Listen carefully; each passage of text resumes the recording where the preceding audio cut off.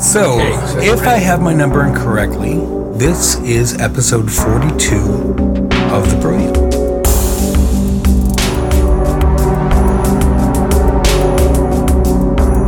So we're continuing our conversation with Isaac Cronin, and at this point we've sort of evolved to the point where each episode is about a year. So this is going to be the year 1970? Actually, we went off to Paris in 1970 and talked about that. So this is 71 through 72, which is pretty much a transitional period for a lot of reasons, because it became clear that the wave that hit the world in 68 had really crashed, and was beginning to be obvious that that euphoric moment that we extended into 2 years was over, and we had to figure out a new direction. Mm-hmm. But we weren't quite ready to do that. So what happened was, there were in the rock and roll world, there were a lot of bands calling themselves supergroups around then. So as our little joke, we thought, well, what if we can put together, we never used the word Pro C2, we always said situationist. What if we can put together a meeting of the minds of the smartest, most groovy situationists in the Bay Area and form a new group, because the Council for the Eruption of the Marvelous was gone. That was like the main group at the time. And what if we put together from those people and other people a supergroup that would really take on the task that we later defined as a real critique of the counterculture and the New Left. What if we could put that group together? And obviously we could, because what's keeping us from doing it? So we didn't have anything else to do. We weren't working. We weren't going to school. We were just freelance. We were still. I personally was still living off this tiny inheritance, and other people were getting by on almost nothing. Our nuts were so low that even if we didn't have an inheritance, we were spending a couple $100s a month, literally, to live. So anyone could kind of join up the band, right? Okay, so setting the stage. So we had Dan Hammer and I were from Council for the Eruption of Marvelous. We had gone off to Europe together and come back after having met the Situationists, realizing we weren't going to become the American section of the Situationists International, because, unbeknownst to us at that moment, the SI was imploding. And was later that death was later to be announced in the book translated Veritable Schism in the International by Guy Debord, Veritable Split, which came out actually in 71. We didn't know this at the time, but we hadn't heard much from France, so we thought, well, okay, we'll have to focus on America again. So there was Dan Hammer and I. There was Ken Knapp, who had made his appropriate self-criticism the year before. Mm-hmm. There was his sidekick from a small school in Ohio, Shimer College, called Ron Rothbart, who's now a professional photographer taking really beautiful pictures of the Bay, which he posts on Facebook, some of the nicest pictures I've seen in a long time. And there was two other guys. One who was a bookchinist called Michael Lucas. He was a big gay rights advocate and had known Murray Bookchin for a long time. And tragically, he died of AIDS, I heard. I hadn't seen him in years, but I heard that back. But he was a kind of dancing, nightclubbing, disco situationist who wasn't much of a writer, but he was fun and enthusiastic. And then there was a guy called John Adams, no relationship to the Vice President and President of the United States. He had a big beard. He wasn't a bear, though. He was straight, but he was kind of academic. So our goal was to create the most powerful, complete critique of the New Left movement, which included SDS, Up Against the Wall Motherfuckers, the Weather Underground, the Yippies, and the counterculture, and also it also contained a critique of the pseudo-critique of society by Alvin Toffler, who was a futurist. Oh, and we were making a critique of that too, as a pseudo critique of the cybernetic welfare state. So this was an incredibly ambitious project, at least the way we set out to do it, which was going to be, as brilliant as On the Poverty of Student Life and as comprehensive as Herbert Marcuse, and a huge task. And suffice it to say that Dan Hammer and I were kind of the activist militant side. We wanted to get something out there. We thought it was really important. Whereas Nab and Rothbart were much more self-critical and would constantly find things wrong. So we would have endless meetings where where people presented drafts, and eventually this material was published only on the Bureau of Public Secret's website. So you can actually find this critique of this of what we did published by Ken Knabb on. When I was a younger man and was very much pursuing as much of this material as I could find, I found 2 or 3 pamphlets by contradiction. Pamphlets? Yeah.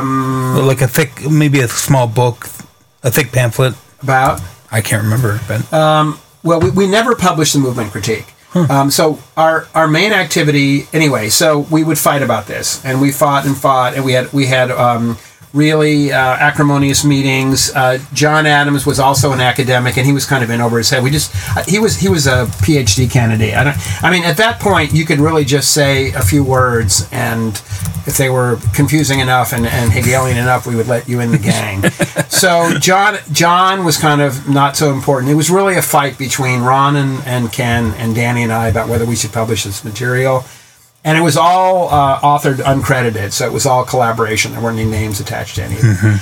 So eventually, we didn't publish anything. But at the same time, fortunately for us, and I was looking back on this history, there was an active labor movement in San Francisco. There were 3 principal strikes in 1971. There was the cable car workers' wildcat strike, where they went against their transportation union and went out. And a lot of them were African American, very militant, cool.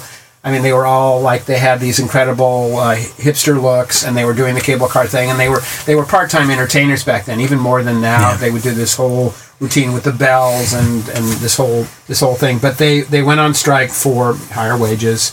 And that was one strike. There was the social workers union wildcat strike, almost at the same time. And it turned out that one of the leaders of that strike was John Zerzan. So John Zerzan found a leaflet. Actually, it was a comic that we did called Wildcat Comics, also on the Bureau of Public Secret's website. And I suppose we can put that up. I'm sure it's already up. Okay. So we met with some of these people. We handed it out. It was pretty funny. It was actually an improvement on the SI Détournement of comics in some ways. Had some really funny images in it from Escape from the Chain Gang, a classic film from the 20s, and it was well done. Anyway, they didn't like the cable car drivers were not happy with what we did. They thought we were honing in on their world and providing too much of a radical critique for what was more like bread and butter issues for them. Sure. But we did meet John Zerzan, and we kind of went through the same. It's my recollection we went through the same routine as we did with Ken Knabb. He found us. We found him, I can't remember which, and he was defending his reformist position, and we just said, yeah, okay, if you want to have any more conversations with us, you'll have to make a critique of that. And he made a critique, I'm not sure if it was written or to us, but we started palling around after that. And then there was a big strike. I just did the research on this for the telephone workers. They were on strike for 9 months. The CWA, Communications Workers of America, and they won most of their demands. So we included them in this. At the same time, we did a couple of these leaflets in conjunction with the guys from Point Blank, because by now we were fast friends. So we co-authored a couple of these leaflets. And I was trying to remember what our point of view was at the time. And basically, because between us and Point Blank, we were the Situationist movement in the Bay Area, we thought that we were kind of like, a president. We were like the radical rulers of the Bay Area. So anything that happened, we had to comment on. Any event, any situation, we had to provide the situationist perspective on what was going on. And pretty much we did. I mean, we were very, active in that. But I wanted to bring up just a bit of the history of the period, and I really did need to refresh my own memory on it. So there was also in 1971, actually it's 72, but it started in 71, a strike at an automobile assembly plant in Ohio called Lordstown that was really radical. There was a lot of violence. There was a lot of... they went against the UAW, which was very unusual. An incredibly powerful union then, and maybe even still. But they went out on strike, and they didn't win, but it was a very militant period. And there was also a postal strike that happened actually the next year. So there was a wildcat strike that started in New York, where the postal workers hadn't had the right to even do collective bargaining. So the New York postal workers went out on strike. And at that point, Nixon ordered the Army and the National Guard to deliver the mail. People have forgotten this. Whoa. They literally intervened. They would not. Nixon was very obviously anti-union, so they brought in the Army and the National Guard. Like 20. It took like 10 times as many of them to deliver the mail, and it was total chaos. I mean, the stock market dropped dramatically in price, and there was even talk about closing the stock market. So at that point, we were thinking, oh, well, maybe this is 68 again. You know, we were, you know, dreamy guys, and, you know, this seemed like, you know, look at the power of the union, you know, to affect the stock market. And that strike spread nationally, sporadically. So for 8 days, the Postal Service was disrupted. And obviously, back then, we didn't have FedEx. We didn't have DHL. It was the only game in town. It was the only game in town. It would be like if all those courier services went out, or the internet or something, right? It was a big deal. So we thought, you know, okay, I mean, this is, if you can't have, you know, if the Vietnam War, this was a much more interesting movement to look at than the anti-Vietnam protest, because it was actually following the blueprint the Situationists laid out for Worker-Student Alliance or Worker Intellectual Alliance. And of course, we were competing with every other Trotskyist and Bolshevik group, you know, and the embarrassing thing was they were saying very similar things. Really? They were certainly defending the Wildcat part, right? Sure. And so we didn't seem that cool in a way, and that gave us pause. The other way that the movement extended itself beyond this traditional worker protest was in the prison movement. So here you've got a totally non-student, essentially white movement rising up in the prisons right around this time, 70, 71, and obviously incredibly influenced by the Black Panthers, because, you know, the critique made perfect sense, and a lot of the Black Panthers who were members had come out of prison, so there was a kind of free flow between them. But the person who made, the individual who made the biggest impact at that point, and he's still remembered in some circles, was George Jackson. So George Jackson was a guy, and I know this history because he grew up with my co-author on a project called Bad James Carr, and I'll get back to that later. George Jackson had been in prison for a long time. He'd committed armed robberies. No one was questioning that. He wasn't one of those guys who claimed he was innocent. I mean, in a way, he was proud of the fact that he'd done it. He was in prison. He had read Jean Genet, the French intellectual, was very influenced by his very passionate, militant critique of the prison system. He wrote a book. He was part of the Soledad Brothers movement, and there was a couple of others who were arrested for crimes in jail, and their trial became a big deal. There were 3 of them, actually. And so his passionate plea for prison reform really touched the heart of a lot of white liberals. He was their guy because he was literary, and he was had also, so he was kind of a hodgepodge. He wouldn't call it that, but he was kind of a hodgepodge of Frantz Fanon, Wretched of the Earth, which influenced everybody, Maoism, Malcolm X, and the Black Panthers. That was the stew that he put together. It wasn't really coherent, but it was just so angry, and there was some poetry in it, so it definitely mobilized a lot of people. But we didn't really know how to respond to that Wasn't really for you. No, in our current incarnation and contradiction. And it was so clearly, quote, reformist that...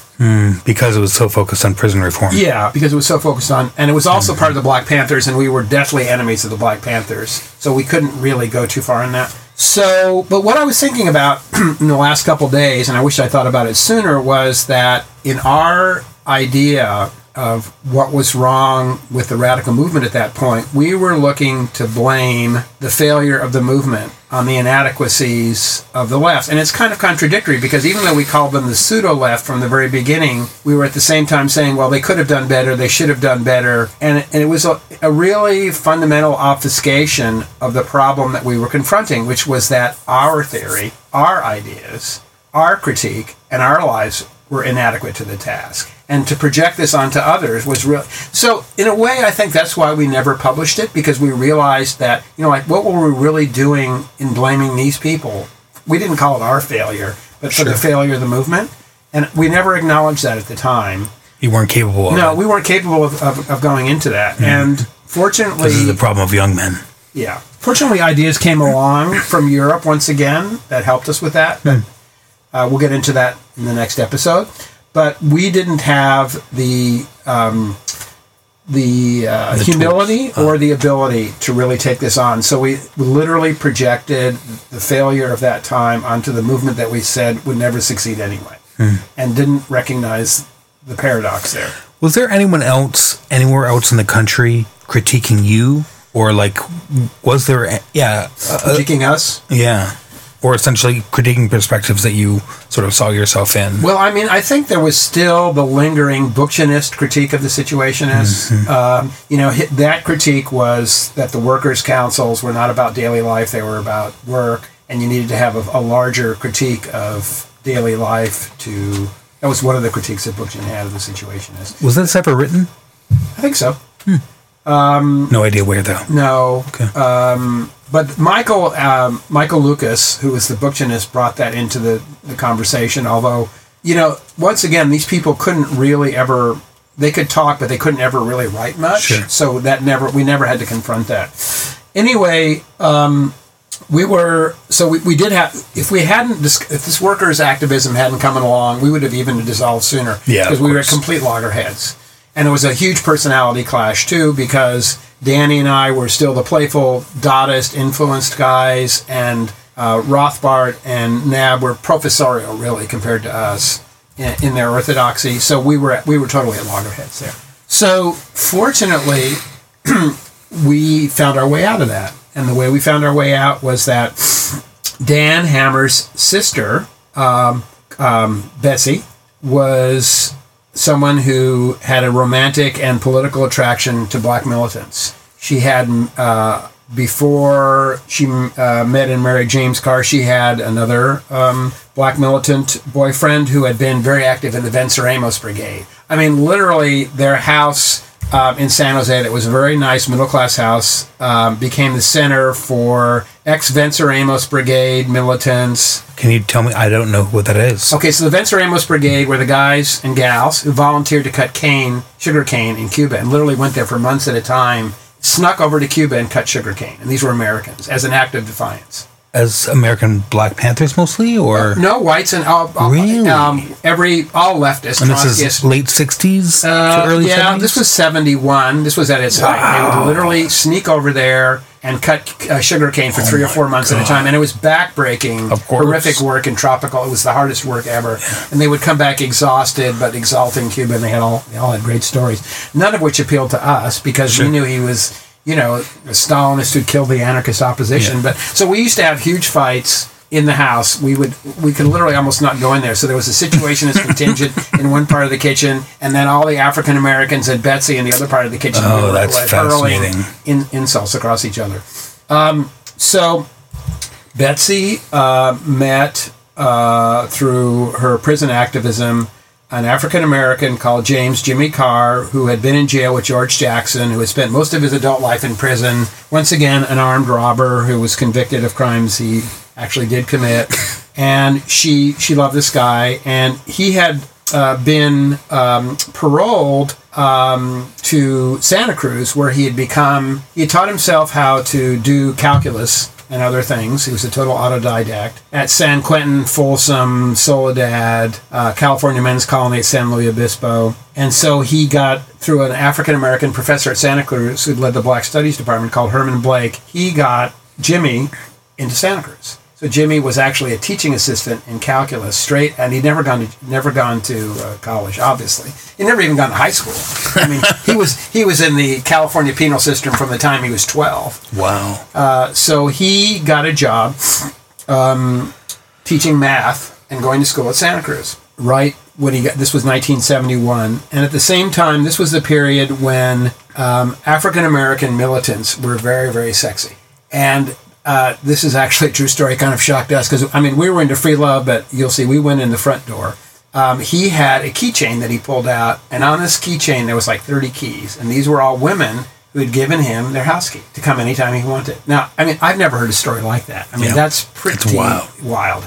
But, as Jimmy said, it was based on Fidel Castro, because in Cuba, women always left, according to Jimmy and the other black militants, women always left their back door unlocked in the hope that Fidel would show up. And apparently he did. Oh, my God. I know. It's like, I mean, talk about crazy sexuality, right? But this is true. Jimmy had the keychain. I saw it. I mean, he was like, so he was a very handsome guy. He'd been a world-class weightlifter, literally bench press 600 pounds, if you can imagine, right? His chest was so developed, you could put a water glass on each of his pecs and it would sit there. It's like that kind of deal. Yeah. I mean, beyond the typical prisoner guy, Sure. He was world-class weightlifter. He could have been in the Olympics if he hadn't been in jail. In prison.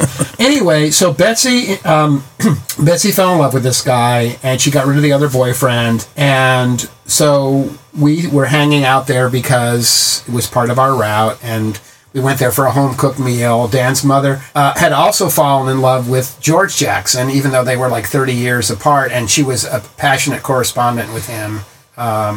And her letters, I think some of them are in the Soledad Brothers book. So we met Jimmy and didn't quite know what to make of him, although the immediate appeal was, oh, okay, well, here's a real radical. I mean, after dealing with Nab and Rothbard, we were ready for some, a return to some real activism, I guess you'd have to call it, or action. So we met Jimmy, and one of the first conversations that we were talking about Malcolm X. And of course, this is a seminal and crucial and essential figure for the history of radicalism in the United States. But I was on my high horse, so I said something like, yeah, Malcolm X was cool, but he wasn't really that radical. And there was like silence. And there's this guy sitting there and is like, muscular. He couldn't even wear regular pants because his legs were so big. He had to wear overalls, literally. I mean, and a watch cap, and he's got a shaved head and, And he just looked at me and he said, I could just break your neck. And Dan jumps up and he says, oh, no, Isaac, it's very irrational. But it turned out that even though it was a really stupid thing to say and it wasn't even true, somehow, because I was like this little white guy saying that, but trying to be like honest, that actually kind of broke the ice. And that made him say, well, he's obviously, he might be wrong, but at least he speaks his mind. So that, I think, kind of helped a lot to speed up the process. So we just started hanging out, which is back then smoking dope and, drinking rum, whatever, from Cuba, of course, and smoking cigars. That's so I mean, I'm 23 here, right? And he's 6 years older, so he's 30. 7 years older. And he started telling these most incredible stories. A story like they were in Soledad in the maybe late 50s, early 60s, and they had a riot. They rioted for something. And so they got them up and they ran into the shower in the gym. And so they called the National Guard. No one even knows this. And they started shooting into the shower, and they shot every tile off the wall. But then they realized that James, was only 17. And if they killed him as a juvenile, he wasn't even supposed to be in Soledad. He was there illegally. He was supposed to be in a juvenile facility. That would be a huge scandal. So they just said, okay, come on out. We're not going to kill you guys. They were going to kill them, though, he thought. So he told stories like that that no one had ever heard of, right? Much more wild than any of the stories I'd ever heard about prison. So we, developed a relationship of trust and discovered, of course, that he had spent a lot of his prison time reading the same books that we had. And by same books, I mean Bakunin, Nietzsche, Hegel, Marx. Here was a guy who took the classic self-improvement program in prison many steps further in terms of the radicality of what he read, but also how smart he was.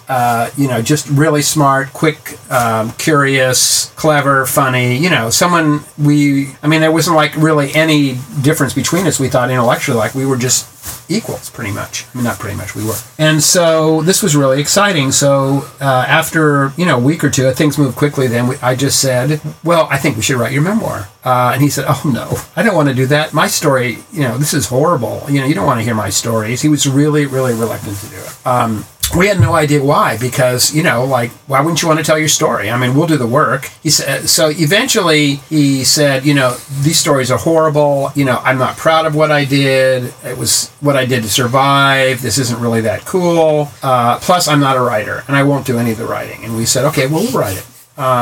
We'll do the writing. We'll record tapes, which back then was reel to reel, of course. So, when did the cassette format come?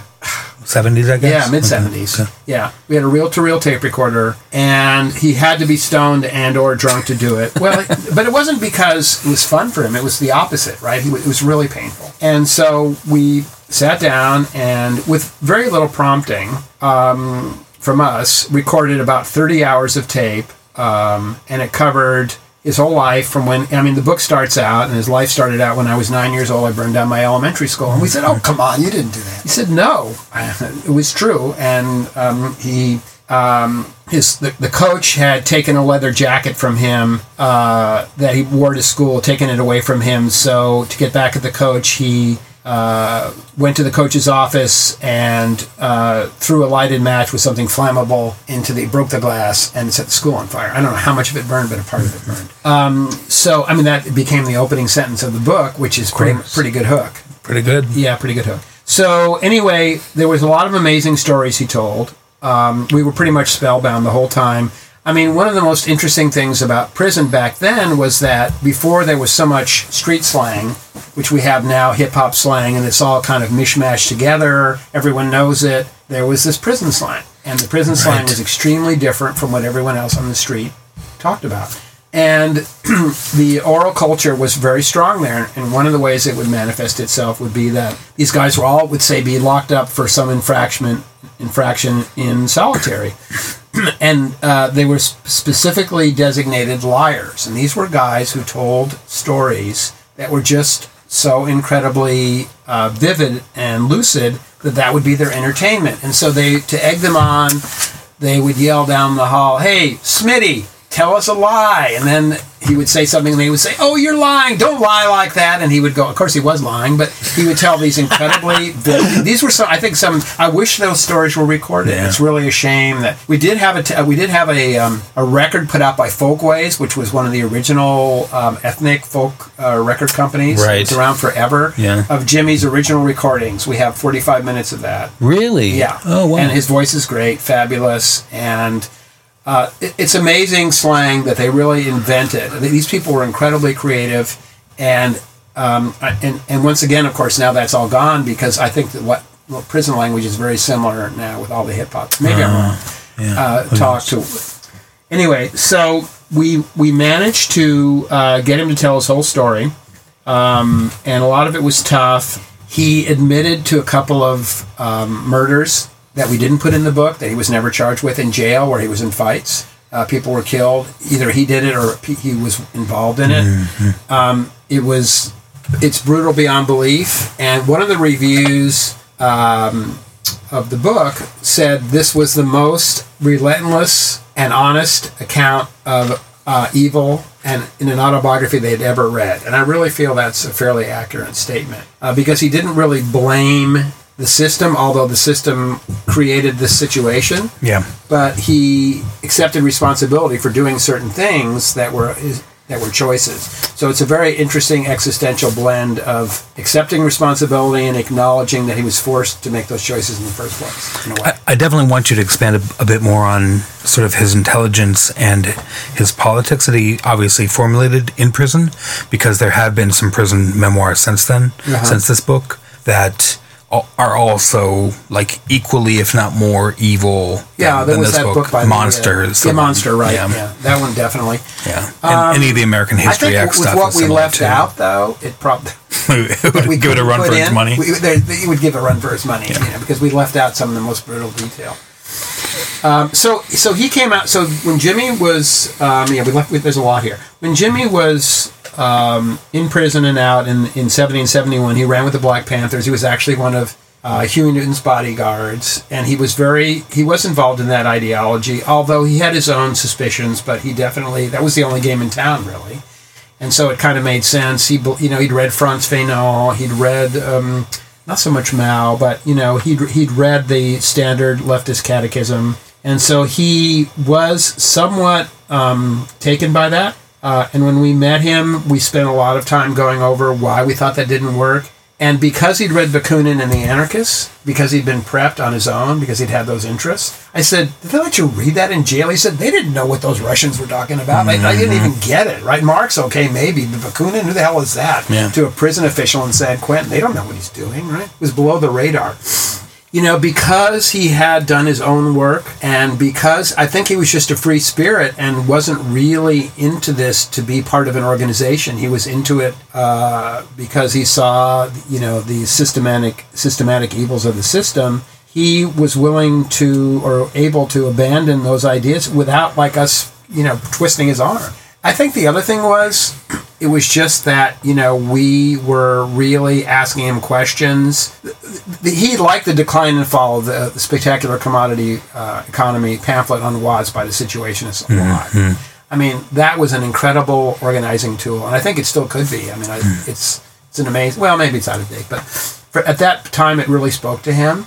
Because he grew up in Watts. He was in jail when that happened, but he understood, that was a very powerful, and nobody else had things like that to offer, right? That kind of really radical, appreciative analysis. So it wasn't really a battle. It was just kind of a process that we went through together, and there was a lot of discussions, but, he grasped most of it really quickly. It wasn't a battle to get him to do that. I mean, we would have done the book anyway. Sure. Of course. But, I mean, it just made it easier. Mm-hmm. Is that... No, that's fine. Yeah, okay. Go on. So, he narrates a section where he talks about George Jackson, and this was one of the most, I think, at the time, now it appears to be tame, scandalous parts of the book, was that here was this guy, George Jackson, who had been completely lionized, mostly by whites, as a man, a hero who could do no harm. And yet, in the book, he's presented in the beginning, because he goes through an evolution like everybody else, as a thug, really. And a thug in the sense that when someone took a weight off his pile of weights, he tried to kill him. And he tried to kill him by biting his jugular vein on the yard. Now, this is not the behavior of an altruistic radical. It's the behavior of a guy who has had a horrible life, and it's an eye for an eye, a tooth for a tooth. So we put that detail in the book, and we put other details that were similar. And of course, we talk about his evolution, and they were in a cell together for a long time, so they knew each other really well. We talk about this evolution of George and Jimmy, but that, interestingly enough, made the book pretty much unacceptable at that time to the liberal establishment.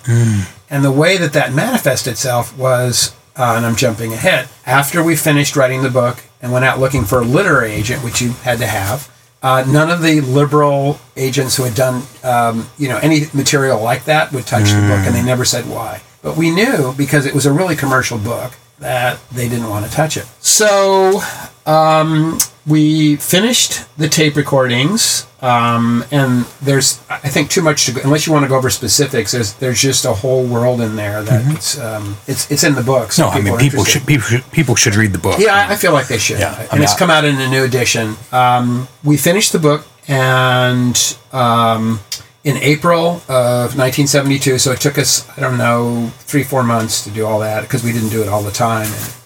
And I got a phone call, I don't remember the exact day in April, about 6 a.m. from Joan, who was Dan and Betsy's mother, saying, the worst has happened, Jimmy's dead. And obviously huge shock to us, and didn't really know what to do or think at that moment, but it turned out that he had been killed by the Black Panthers. And this is one of the clearest cases of a political assassination being traced back to its origin, because the two guys who killed him, they jumped out of the bushes with sawed-off shotguns and classic gangland style, and blew him in half, basically.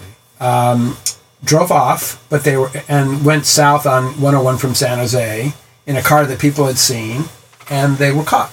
And they were card-carrying members of the Black Panther Party, and they'd been keeping their receipts, so it was obviously a contract killing. And in California, if you are caught and convicted of a contract killing, there's no parole. So I assume they're still in jail. That would be like, 71, 29, 45 years later, they're still in prison. You're either executed or you're in life in prison for a contract killing. So then, of course, the question is, why did Huey Newton, who ordered the killing, obviously kill him? And there were details about what he did that I think there's basically 3 theories of why he was killed. One is, and I don't really know, this is not the kind of thing he would talk about with us, because why implicate us in his secret life or past life, that he was stealing money from the Angela Davis Defense Fund. She may have been. I mean, one is he was a dog, right? So, you never know. One is he killed a Black Panther called Fred Bennett in the mountains of Santa Cruz. That did happen. He was killed, and this was a way to get rid of him because maybe they didn't want that coming back to the organization. And the third one is it was just a classic COINTELPRO program, and COINTELPRO is the J. Edgar Hoover effective counterintelligence program to infiltrate leftist groups, from liberal ones like Martin Luther King all the way to the most radical, so that when so many of the group's members were agents, they could spread what's called a rat jacket or a dirty jacket reputation about somebody and convince others that it was true, and then they would believe it based on almost nothing but innuendo, and then they would decide this person was a rat and kill him. So one of those three things happened, but in any case, it was clear that it had been ordered by Huey Newton because there would have been no other reason for it to happen. And Jimmy had been very close to him. He gave us some interesting detail about his life, which is in the book. But essentially, he was called by the members the Emperor. And he had a horrible he had various drug addictions, and he had a 3-foot cocaine mirror, which he drove around in the back of his Lincoln Continental in the trunk with. So there was a lot of cocaine going on there. Big surprise, I mean. Anyway, so tragedy happened.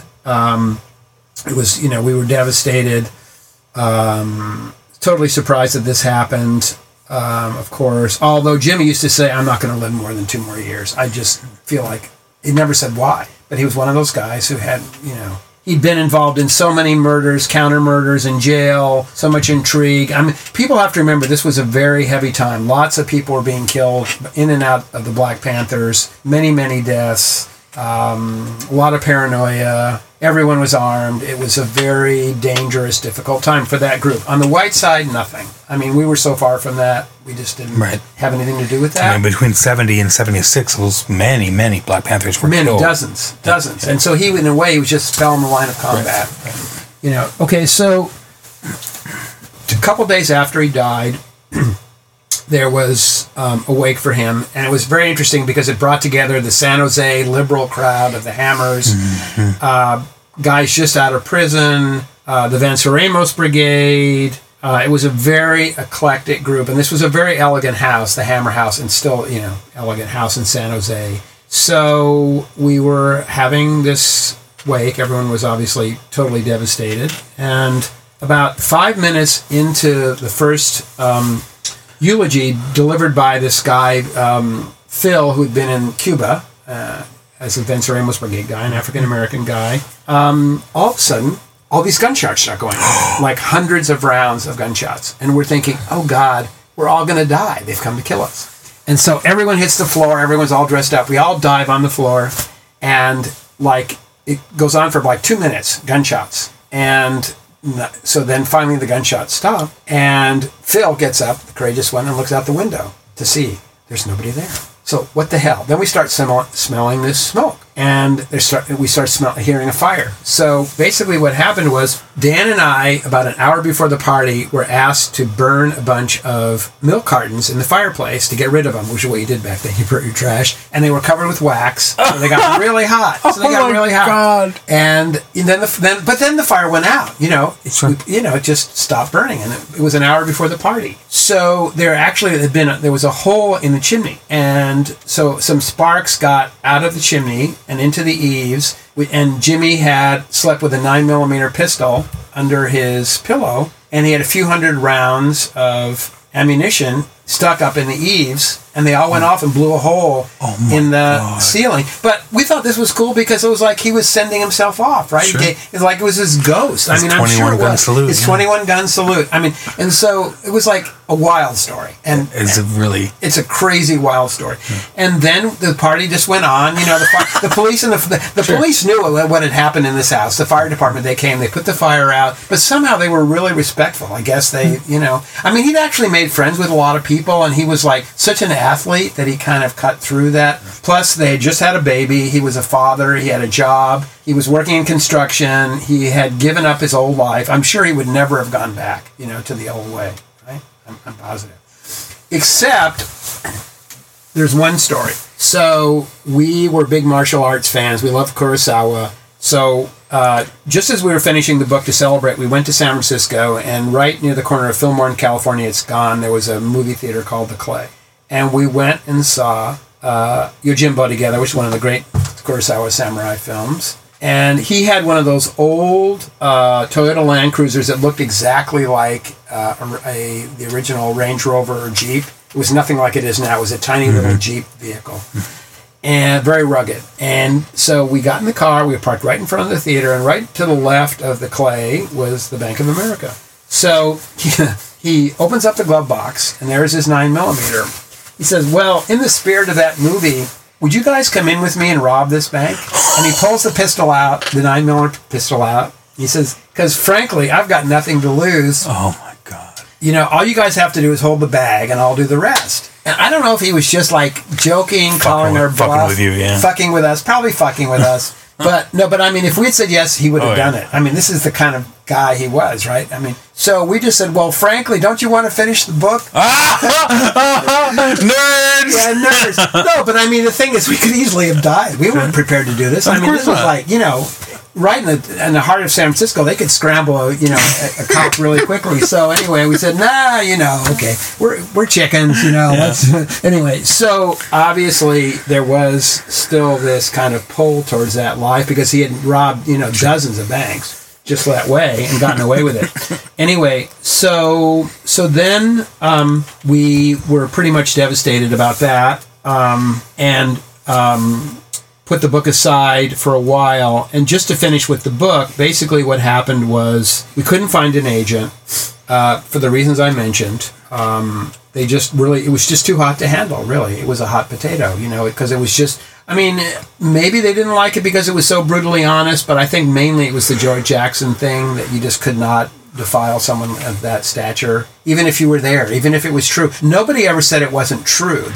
Nobody said he's lying, he made it up, because he didn't. He was there. He didn't make up anything. They just didn't want it published. So eventually, through a series of publishing connections, we were introduced to a kind of maverick in publishing called Herman Graff. And Herman Graff was a very offbeat, iconoclastic New Yorker who had worked as the sales director for the most avant-garde publishing company in the United States that actually published the autobiography of Malcolm X, called Grove Press. Grove Press published Beckett. They published John Genet. They were a big name. They were a hugely successful publishing company run by one crazy speed freak Jewish guy called Barney Rossett. And they had huge success. In fact, Herman had found Confederacy of Dunces on the junk pile at the University of Louisiana, paid $3,000 for the book. So he had a great eye for the offbeat. He was eventually fired 3 times by Barney Rossett. And the last time he was fired, Barney Rossett said, "Don't worry, Herman, it's only personal." So Herman started his own imprint called Whirlwind Press, and we met him, and he said, "This is a fabulous book." He made us change a bunch of names of the prison officials for libel suits because basically we said in the book, okay, on such and such a day, the prison officials brought in the Nazis, the Aryan Brotherhood, and said, if you go and start a fight and then run back, we'll kill this person. So we had that kind of detail in the book, which was all, you know, what Jimmy was willing to say it was true, but they made us change some of those names because it was that accurately calling people murderers for specific incidents. So, anyway, Herman said, yeah, I'll publish the book, but I'm a small press. I need a distributor. I'll pay for the printing and I'll do all that, but you need to have a distributor. So I need to make a distribution deal. So he said the biggest and the most important distributor of paperbacks, because it was going to be a mass market paperback original, which in that era meant it was going to be much more widely distributed in every drugstore, every bus station. Not, you know, as many more books were sold in non-bookstores through that method of cheap books than through bookstores. He said Dell is the best and the biggest. They were. So we'll get them to do this book. So we thought, oh, that's cool. Okay.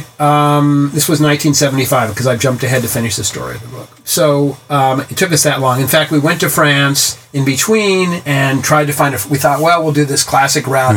No one loves us in America. We'll find a European. Right. So we met with some people and they actually thought it could work, but that we should go back and try America one more time. They actually said, we can get this published in France. And it was later published in France and went through like 10 printings in 5 editions. It was a mini bestseller in France. So it actually was that kind of European cachet. But so anyway, Herman said, yeah, we'll get Dell. They're the biggest, they're the best. I'll print 130,000 copies and we'll take the world by storm. So we thought, great. And so then the book came out and we got a copy. And something totally weird had happened, which is that Dell had not read the book before they published it. And they didn't really know what was in it. So at the last minute, before they published it, the same kinds of liberals, New York white publishing liberals, had read the book and freaked out. And they thought, we really don't want to be associated with this book. We've signed a contract, so we'll be sued. But can we sabotage this book? Is there a way to make sure that nobody really, reads the book? And so what they did was they disowned the book and made it impossible to reorder. And the way they did that was they didn't give it an ISBN number. Oh, really? Yeah, they didn't give it an ISBN number. At the last minute, they pulled the title page that they had that was typeset, and they put a Selectric typed title page. You can tell from the copy.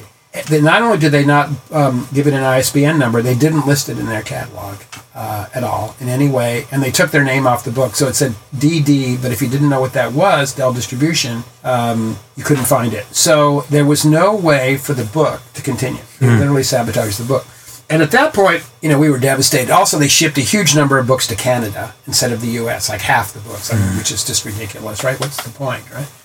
We said, well, you got to sue these guys. It's like they've destroyed this book. It could be a bestseller, whatever. And he refused because he said they were too powerful and he would lose. So the book literally was sabotaged by the publisher. And I know we talked about this before and you said maybe there are other incidents, but I haven't heard of any quite in this way where the book is actually published in order to suppress it. Yeah, I've heard of other cases that usually come out of some part of the freakish underground that tries to emerge into the public and are slapped down, basically. So essentially, the book did have found success. It was also translated into German. There was a German edition. There was a Spanish edition, but essentially it had success in France. And I actually went over there before the book came out and worked with the translator and tried to bring some of this African-American slang into French, which was really tough. But I spent a fair amount of time in there. I think the translation was actually pretty much okay. Anyway, so that's kind of the legacy of that story.